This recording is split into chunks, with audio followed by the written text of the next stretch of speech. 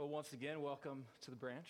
It's always a joy to get to be up here and proclaim God's word. And for some reason, I always end up preaching right before finals week for those of you that are in school. So maybe this will be beneficial going into finals week. Who knows? I could be that lucky charm. As you guys know, we've been going through Acts, and today we're going to be in Acts chapter 17, which is going to be on page 602 in the Bibles in front of you. If you guys have been staying up to date at all with sports recently, we know that last night, Oregon State Beavs, they clinched the berth to Omaha to the World Series of college baseball. And if you know anything about me, you know I have a love for sports. I love just the amount of time that athletes put into their specific sport. Hours in the gym, hours in the weight room, hours in the field to get their body in shape, to get their mind in shape. But one of the aspects that I absolutely love about the majority of sports out there is actually the intellectual side of the sports. During my college days, I got a sweet opportunity to play college basketball at a small Christian university. And one of my favorite parts of preparation was actually the game plan. For those of you that are kind of new to a sports realm, the game plan was something that each game we went into, we had a scouting report that kind of showed, hey, here's what the other team kind of has to offer. And then our game plan was created in such a way so that, hey, this is the best strategy we have for going out and hopefully being victorious in that basketball game. So it was through that game plan that we kind of figured out, okay, when we approach this team, are we going to do a full court press? Or are we going to kind of play half court defense? Are we going to play a perimeter game, try to shoot outside shots? Are we going to try to pound it down low? Are we going to do a zone? Are we going to do man? Just wrestling through all these different aspects. With really the heart behind the game plan was to try to ensure a victory for us. And kind of in the same way as we approach sports, and we approach with a game plan specific to that team. Tonight, as we look at our text, we're really going to see how Paul kind of has a game plan and an approach for sharing the gospel with the people of Athens. I think it's important from the get-go to realize that as I'm talking about a game plan for basketball, which is what I got to play, never did that game plan say, hey, okay, this week we're going to go play that team in soccer. We'll definitely beat them. Or, oh, we're going to play that team in baseball. We always played basketball, and as we see tonight too, and the same thing with Paul, as though he approaches the Athenians maybe from a different perspective, he's still always preaching the gospel. So as tonight, as we get to look at this big word of contextualization, it's important from the get-go to realize that it is always gospel-centric. And so far in the story of Acts, Paul's picked up about halfway through the story and becomes kind of the central character. And we see him going on this missionary journey. And so far we've seen kind of how the gospel matches up against the zealous Jews in Antioch. We've also seen how he approaches kind of the economical and political system in some of the Roman territories of Philippi and Thessalonica and Berea, which we were in last week. And tonight we get to see how Paul takes on the ancient philosophies of Athens, Greece. Last week, the story ends with Paul in Berea kind of running for his life in a sense, which is a common theme we start to see in Paul's life, as Jews from Thessalonica have come down to Berea to say pretty much, hey, get out of here. We don't want you here. And so he flees and ends up in Athens. He ends up there by himself. And so he's waiting for Timothy and Silas to join him. And so Paul being an evangelist like he is, he's like, hey, I'm going to spend some time in Athens, and I might as well share the gospel while I'm at it. And tonight I really believe it's an absolutely beautiful story that we get to step into, partly because it's a story that's very applicable in our own lives, as we get to see how Paul addresses the specific context of the Athenians and shares the gospel. And kind of prior to diving into the text, I think it's important for our framework to understand when the word contextualization is actually stated. When I use this, it's going to be a big word. When I use gospel contextualization, what do I mean? My lovely friend Tim Keller wrote it very eloquently. And so we're going to look on the screen, and this is, when I say contextualization, here we go. Contextualization is not, as is often argued, giving people what they want to hear. Rather, it is giving people the Bible's answers, which they may not at all want to hear, to questions about life that people in their particular time and place are asking, in language and forms they can comprehend, and through appeals and arguments with force they can feel, even if they reject them. That's a very loaded statement. To somewhat simplify it, you can think of contextualization is truly the translating of the gospel, both in word and deed, into your specific context so that they can best understand the gospel message. And tonight, we will get to see that we effectively proclaim the gospel by entering, challenging, and appealing to our culture. And as we kind of walk through tonight, as we walk through Acts 17, on the screen will kind of be the progression in which we move through the text. And so we're going to start by just looking at the Athenian culture, because it's important to understand, okay, where was Paul? What was going on? And then ultimately leading into, okay, how does Paul actually share the gospel with the Athenians? And we see that the pressure points of entering, challenging, and appealing, and then finally getting to see what is the response of the people in Athens. And so we're going to start out again with that first point of looking at the Athenian culture. And so join me on page 602 if you're using one of our Bibles, reading verses 16 through 21, which really sets the stage for Paul's gospel proclamation. Now, while Paul was waiting for them at Athens, his spirit was provoked within him as he saw that the city was full of idols. So he reasoned in the synagogue with the Jews and the devout persons, and in the marketplace every day with those who happened to be there. Some of the Epicurean and Stoic philosophers also conversed with him, and some said, "What does this babbler wish to say?" Others said, "He seems to be preaching of foreign divinities," because he was preaching Jesus and the resurrection. And they took him and brought him to the Areopagus, saying, "May we know what this new teaching is that you are representing? For you bring some strange things to our ears. We wish to know, therefore, what these things mean." Now all the Athenians and all the foreigners who lived there would spend their time in nothing except telling or hearing something new. So again, Paul sets the stage. This is what ancient Athens looked like. I think really from the get-go, we can see a few big tenets of their culture. Number one is idols galore. I mean, that's the first thing Paul mentions is he sees the city full of idols. His spirit is provoked within him. Ancient writers actually said that in the city of Athens, there was upwards of 30,000 idols. So to just do a little study, Corvallis has around 60,000 people in it. So just imagine if for the next month, every other person that you walked by just turned into an idol right in front of you. That would give a good feel for that's how many idols were in the city of Athens. Obviously, Athens is a lot bigger, but to just understand, I mean, that's like the University of Oregon State plus some, all being idols in this city. And with idols came a lot of just kind of sexual gratification in any way possible. And so prostitution was legal and just practiced everywhere. A lot of it was temple prostitution. So just a really disturbing context, honestly, for Paul to step into and for the Athenians to just really envelop. A second thing we realize right off the bat is that it is a very philosophical and extremely intellectual society.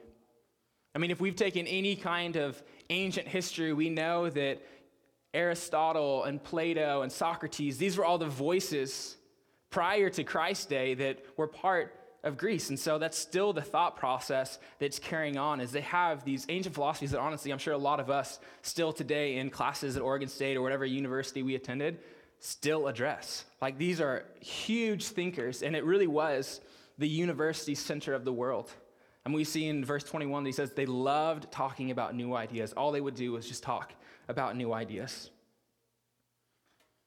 And so Paul enters the marketplace, which the marketplace in Athens was more than just a marketplace of commodities, but it was a marketplace of ideas. And there he is sharing his idea, this new idea to them of Jesus and the resurrection. And he runs into two of the leading kind of thought processes of that day. We have the Epicureans and the Stoics. Real quickly, we'll just walk through who are these people. The Epicureans were a philosophical school that ultimately valued pleasure. which, as we just kind of talked about with their style of idol worship, pleasure was a great thing that many Athenians were all about pursuing. So it was all about the absence of pain and disturbance. And they didn't really believe in the gods of myths. So a lot of the Greek mythology, they're like, oh, we don't believe in that God. Their view of God was much more like that of a deist, saying that, okay, God created the world, and then since then has just kind of taken a step back. Like a clockmaker, he makes the clock, turns it to go, and then kind of just lets it run its course. And then you have the Stoics on the other side. And the Stoics were the most common form of Greek philosophy during Paul's era. And they believed in a supreme God, but they viewed him much more in a polytheist mindset. So he was one God of many. Though he was supreme, he's one of 30,000. He might just be the best of the 30,000. And ultimately, the world was just kind of determined by fate. So we just do what we can. Life might suck, life might be great, but we just try to live a comfortable, cozy life. And so you have these two mindsets coming face to face with Paul as he proclaims the gospel. And you can tell off the bat, they're a little confused at this whole idea of Jesus and the resurrection. He actually uses the phrase of foreign deities, as in plural, because the Greeks actually believed that both Jesus and the resurrection were two different deities. Jesus being who Paul's talking about, but then this resurrection piece actually being this goddess that maybe goes hand in hand with Jesus. And so they're interested to such a point that the people of Athens are like, hey, we want to take you to the Areopagus, which is really our central hub and kind of where the intellectual elites of the city gathered together. It's also known as Mars Hill, and it really was the highest court of the city. And this was the administrative body, and this is where really your philosophical ideas either kind of passed, and we're like, hey, we can have you proclaim this in this city, or we need you to leave. And so scene one kind of ends with Paul standing in the midst of these men of Athens, ready to proclaim these strange things to their ears that they're wanting to hear more about. And so we move on to kind of the second scene where Paul contextualizes the gospel. And that's in verses 22 through 31. So Paul, standing in the midst of the Areopagus, said, "Men of Athens, I perceive that in every way you are very religious. For as I passed among and observed the objects of your worship, I found an altar with this inscription, to the unknown God. What therefore you worship is unknown, this I proclaim to you. The God who made the world and everything in it, being Lord of heaven and earth, does not live in temples made by man, nor is he served by human hands as though he needs anything, since he himself gives to all mankind life and breath and everything. And he made from one man every nation of mankind to live on all the face of the earth, having determined allotted periods and the boundaries of their dwelling place, that they should seek God and perhaps feel their way toward him and find him. Yet he is actually not far from each one of you.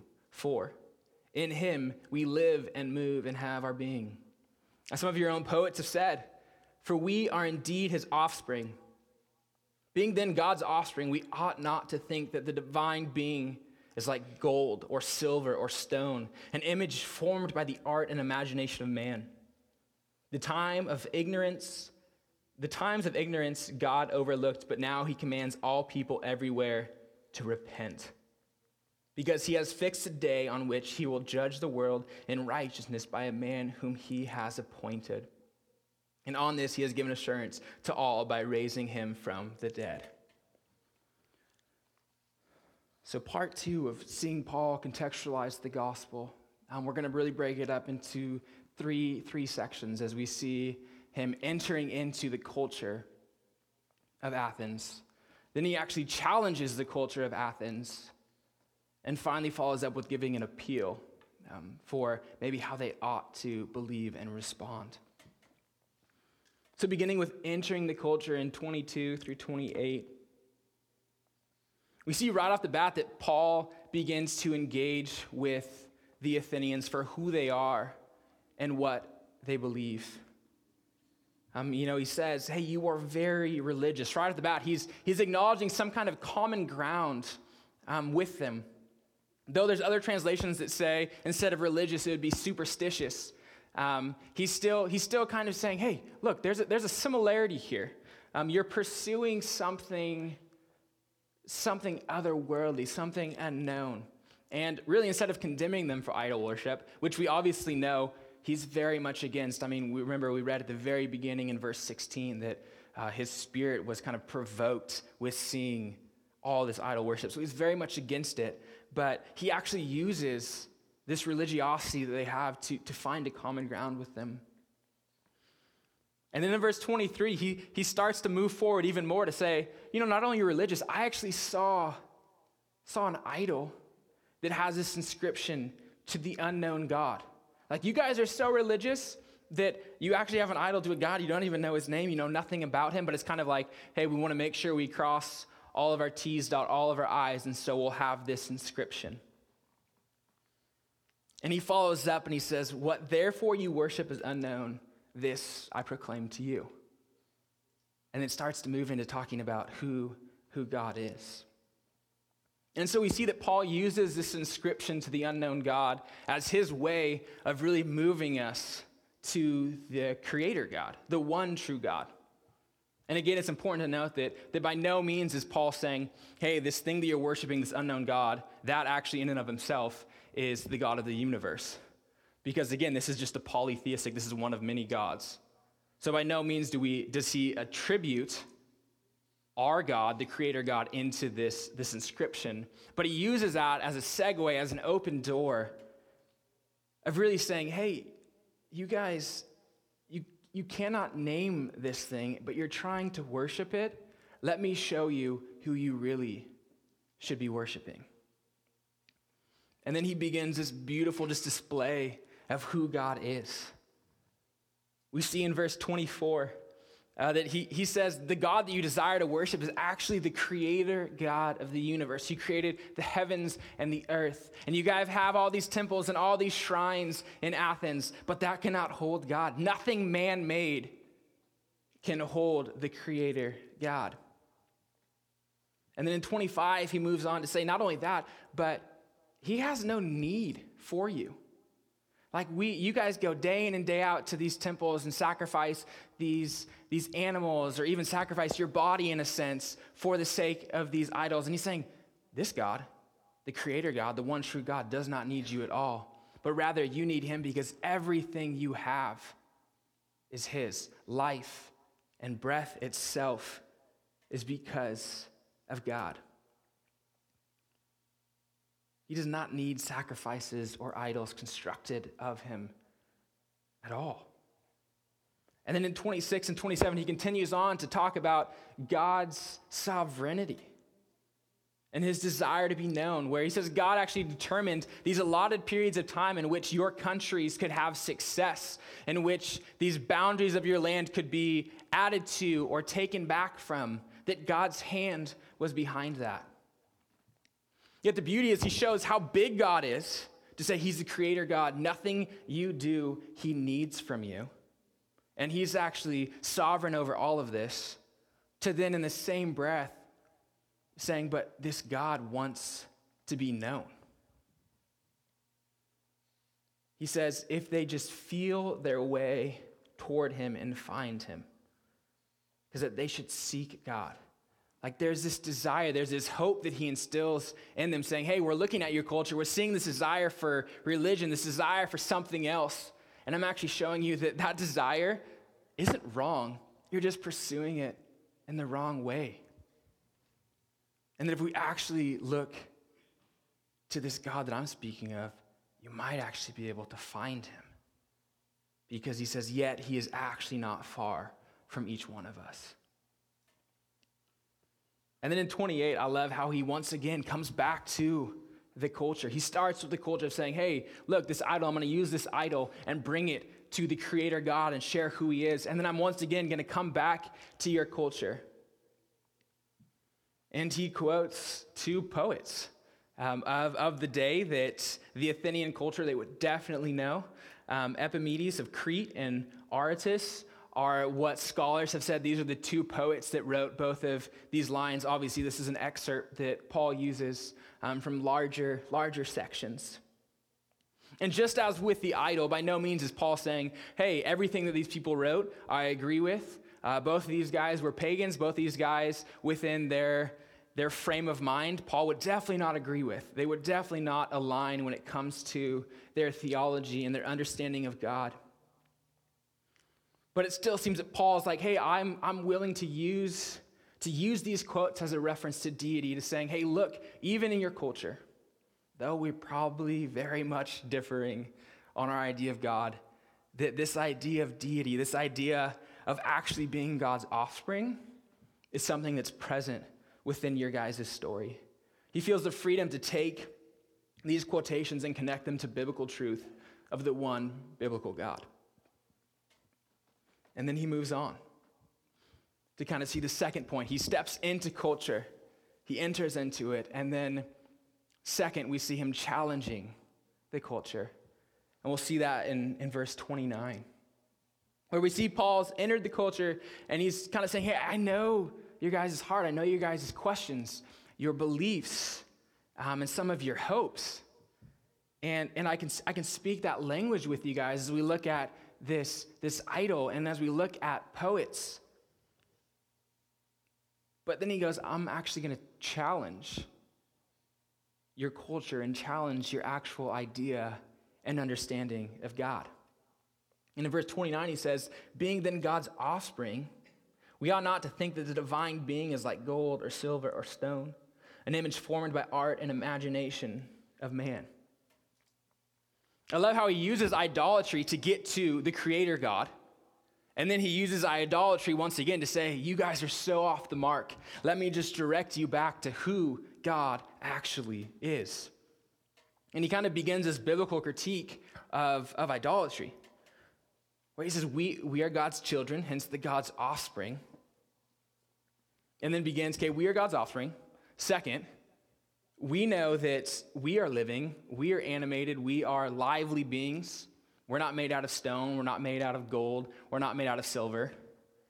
Therefore, God is definitely not made out of stone or silver or gold, but God is living and active and animated and a conscious being as well. You see, he's saying if we've been fashioned by God, then how can we fashion God like us? If we worship him as we wish through temples that we devise, aren't we missing the point? God is so much bigger, so much greater.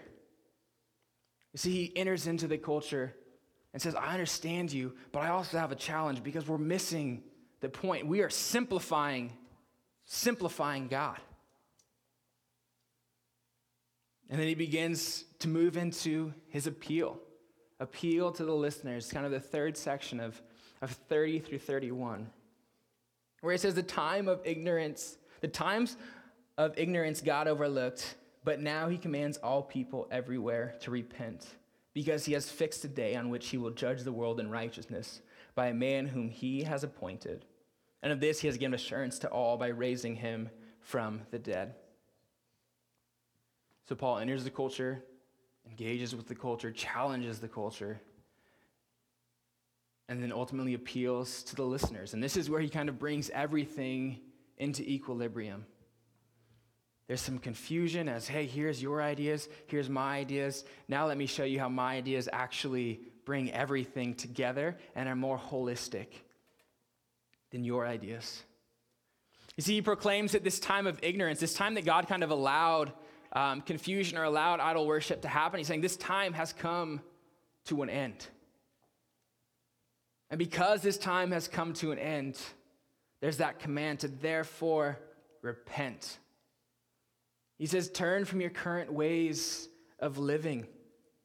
Turn from your pursuit of these unknown deities, of these idols, and turn to the one true creator God that I just shared to you, that I just expressed to you. And not only should you turn to him because he is the one true God, but he goes on in verse 31 to kind of say the why repent question, because judgment is coming. You see, God has displayed a day in which the whole world will be judged. Paul makes that very, very clear. And that the world will be judged by the one righteous man. And we know that that one righteous man, the only fully righteous man that ever lived, is Jesus Christ, whom God has appointed. And Paul then proclaims one step farther to be like, we know not only that this day is coming because Jesus is righteous, but we know this because Jesus died and 3 days later rose again. And that is the defining moment that God raised him from the dead. We have an assurance that the judgment is coming. And what's interesting is as we look at this, Jesus' name is not technically mentioned in the verse. And so people will argue, oh, is he actually talking about him? But we know, for a matter of fact, that Jesus is the only righteous man that's ever lived. And we also know from verse 18 that that's who he's been proclaiming this whole time, is Jesus and the resurrection. And I think it's important for us to realize that just as the Athenians were told that this time of ignorance has come to pass, that is told to us as well, that our time of ignorance has come to pass. Because we know that Judgment Day will eventually come. The message of the Athenians is the message to us today as well. And so if you're in this room struggling with this message, I think we ought to look at the same approach that Paul gives to the Athenians, where he says, turn and repent. Though we do not live in a culture in which we have 30,000 idols all around us, yet if we actually look at our culture, we turn to so many other things than God. I mean, even when we look at Oregon State University, think of a place like Dixon, where everybody works out, and really we idolize ourselves and our body through working out and all those means, or Beaver sports in general, whether good or bad. It's so easy to see how we turn so many other things, our education, our wealth, our girlfriends, our boyfriends, whatever that may be, and that becomes who we put everything into. And Paul's saying, turn from those idols and turn to the living God. Truly repent, because judgment is coming. But what I also love is that earlier we see that God is close at hand. And that's ultimately the beauty of Jesus Christ. That God actually sent his son down to this earth that he may live among us as a man, though being fully God. And truly lived the perfect life, lived the righteous life. So we cannot say, hey, we don't know who God is, because when we look at Jesus, we see God. God is close at hand because Jesus was among us. And so when we turn to Jesus and put our faith in him, we can truly cling to the words of Paul that he puts in 2 Corinthians, where he says, for our sake, he made him, Jesus, to be sin who knew no sin, so that in him we might become the righteousness of God. Or Paul also says in Romans 8, therefore there is now no condemnation for those who are in Christ Jesus. You see, Paul's saying judgment is coming. But through Christ, through a relationship with him, we are actually made righteous. Judgment is still coming. Judgment of believers, judgment of non-believers, it's still coming. But we know that when God looks at us, he sees his son. He sees righteousness instilled within us because of who God is. Through faith in life, death, burial, and resurrection of Jesus Christ, we become the righteousness of God, and judgment is no longer something to be feared. It's absolutely beautiful. And Paul begins this proclamation of who Jesus is. And then we see moving into the third section of the people respond. I'm in 32 where he says, and now when they heard of the resurrection of the dead, some mocked, but others said, we will hear you again about this. So Paul went out from their midst, but some people joined him and believed, among whom also were Dionysius the Areopagite, and a woman named Damaris, and others with them. So Paul shares the gospel. he appeals to the listeners within their culture, within their time, specific to their understanding. And some listen, and some automatically, they don't even let him finish speaking. As soon as the word resurrection is mentioned, they're like, nope, we're good. Like, you're really stupid for believing that someone can come back from the dead. And so they mocked him. And I think through this third section, we really see three responses that are responses to the gospel that are still very present today. And that's number one, we see that he is mocked, that there is a rejection of the gospel message. They, in the end, just embrace their cultural way of thinking more than embracing the gospel message. And two, we see there's a desire to hear more. And not necessarily that they're like, hey, I'm ready to give my life over, but hey, I want to have more conversations about what this looks like. And then third, we see there's actually acceptance that a man and a woman and at least a few others came to know Jesus and like, hey, Paul, I'm ready to give my life to this. I'm ready to follow. And probably what I love about this is that it shows like there is a mixed response to the gospel. If you're somebody that shared the gospel numerous times, you're realistically going to experience all three of these. And we see no way does Paul or Luke, being the writer, make this sound like, hey, this was a bad job by Paul. So I think it's important to note that by no means is this, hey, Paul failed because there's a guy and a girl, maybe a few others, but that's it. By no means is that the case. They don't seem discouraged at all. But rather, there's rejoicing in the fact that people want to hear more, and that some people actually came to know Jesus as their personal Lord and Savior. And then with that, we see kind of moving into chapter 18 that his time in Athens has come to a close. And as we progress into next week's teaching, right off the bat, he's leaving Athens.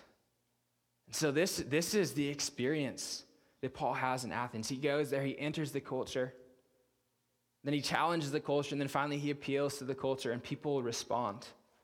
Though it's not always necessarily the response we want, which is even as we began with Tim Keller's definition of contextualization. Sometimes the biblical answer is not the answer people want to hear, and sometimes they're going to reject it.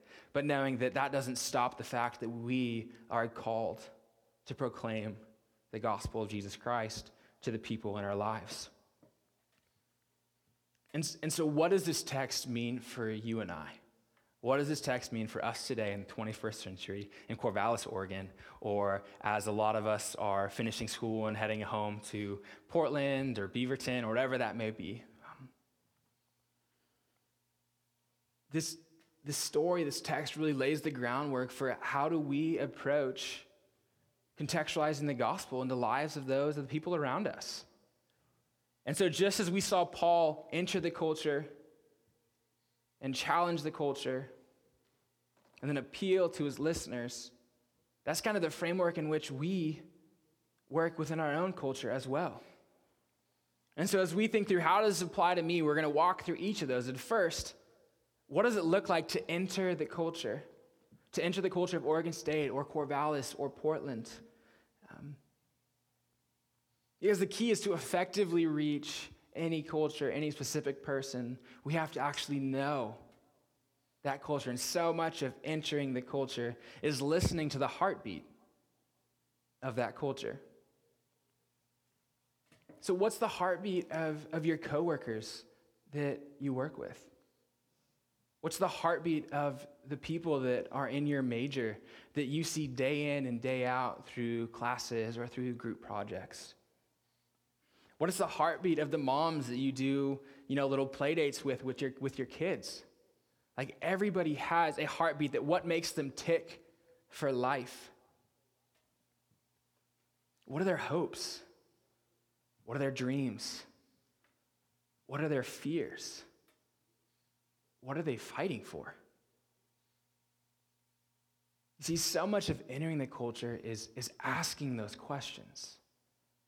And I know this is where I often struggle, is I just think, I do my own thing. Okay, I know X, Y, and Z, so I just go and go and go. But what if we actually took a moment to step back and say, okay, what is actually being shared around me? What's being shared in the political scene? What's being shared in the social scene? Even in movies that are coming out in music. All of those things speak in to what culture looks like. And as we understand culture, we actually get to move into challenging the culture. See, it's important that we embrace the parts of culture that are not contrary to the gospel.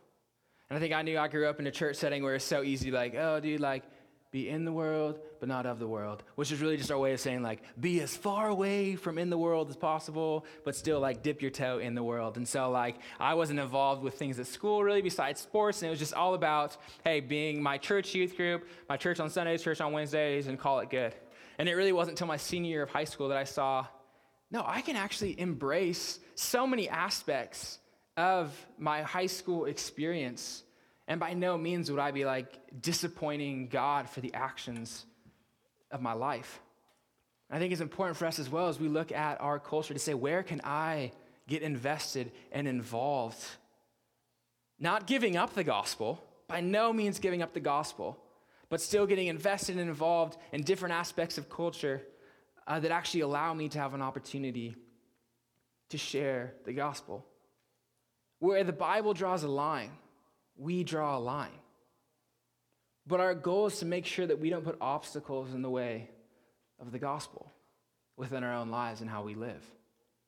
And if we're being true to ourselves, I'm sure every one of us could say we have specific obstacles that we've placed in our lives that actually are a hindrance from getting to share the gospel with people. I love, this is going to be on the screen, I love the words of Paul in 1 Corinthians. Because this is my heartbeat for myself, my heartbeat for you guys as we move forward. He's talking to the Corinthians and he says, "For though I am free from all, I have made myself a servant to all, that I might win more of them. To the Jews I became as a Jew in order to win Jews.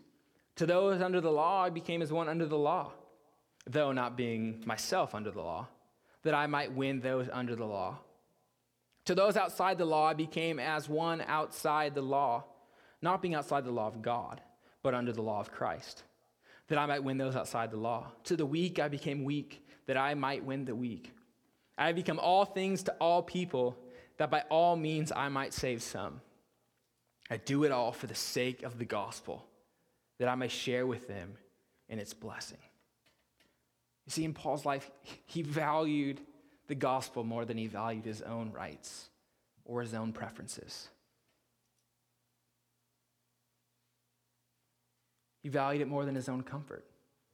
And he ultimately valued it, as we see, even more than his own culture.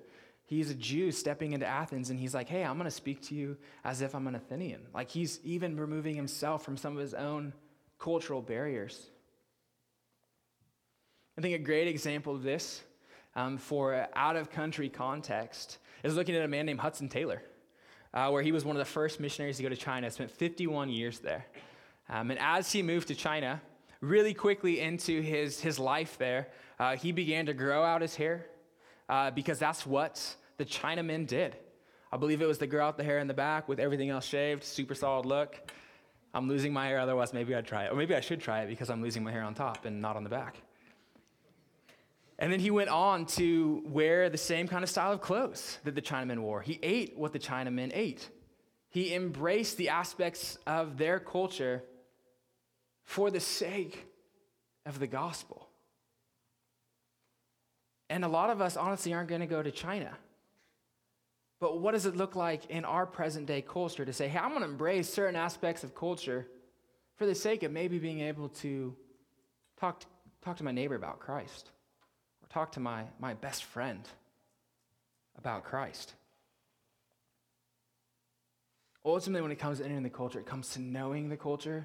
That means asking questions and truly living life with people. Like, we want to be living life among people that don't know Jesus so that we actually get to know what life looks like for those that actually don't know him. And as we do that, it will naturally progress us into kind of the second thing of challenging the culture. I believe that if we effectively enter into the culture, then as we share the challenges of culture, people are going to listen to us because we've actually created a relationship in which we can have this kind of conversation. Yet it's super important to make sure that we have effectively entered culture prior to challenging it. I think a perfect example of this is this last week on campus.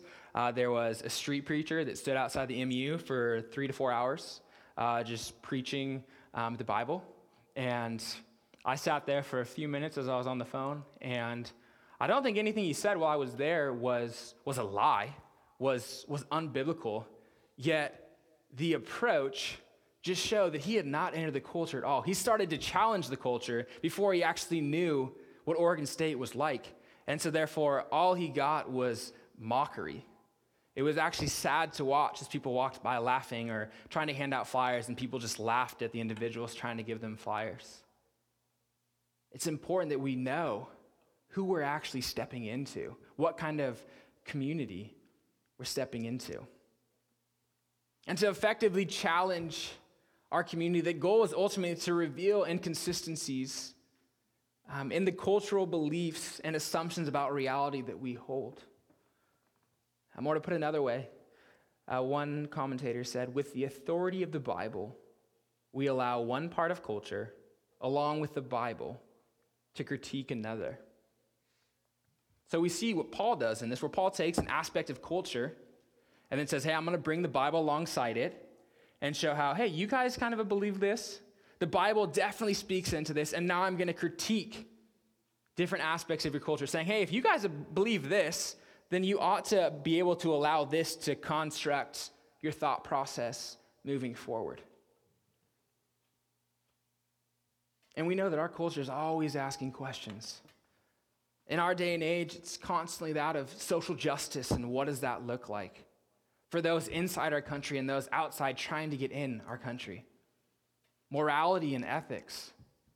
Is it just, hey, you do whatever you want to do and that's okay. You do you, I'll do me. We're good. Or tolerance. Or identity. These are questions that our culture continues to ask. And I believe these are opportunities that we get to step in with biblical mindset to actually get to challenge that. As you get these questions asked to you, think how does the gospel speak into identity? How does the gospel speak into social justice? These are desires, these are questions that our culture is asking, and we get to proclaim the gospel through it. But the key to this is that we need to know our Bibles.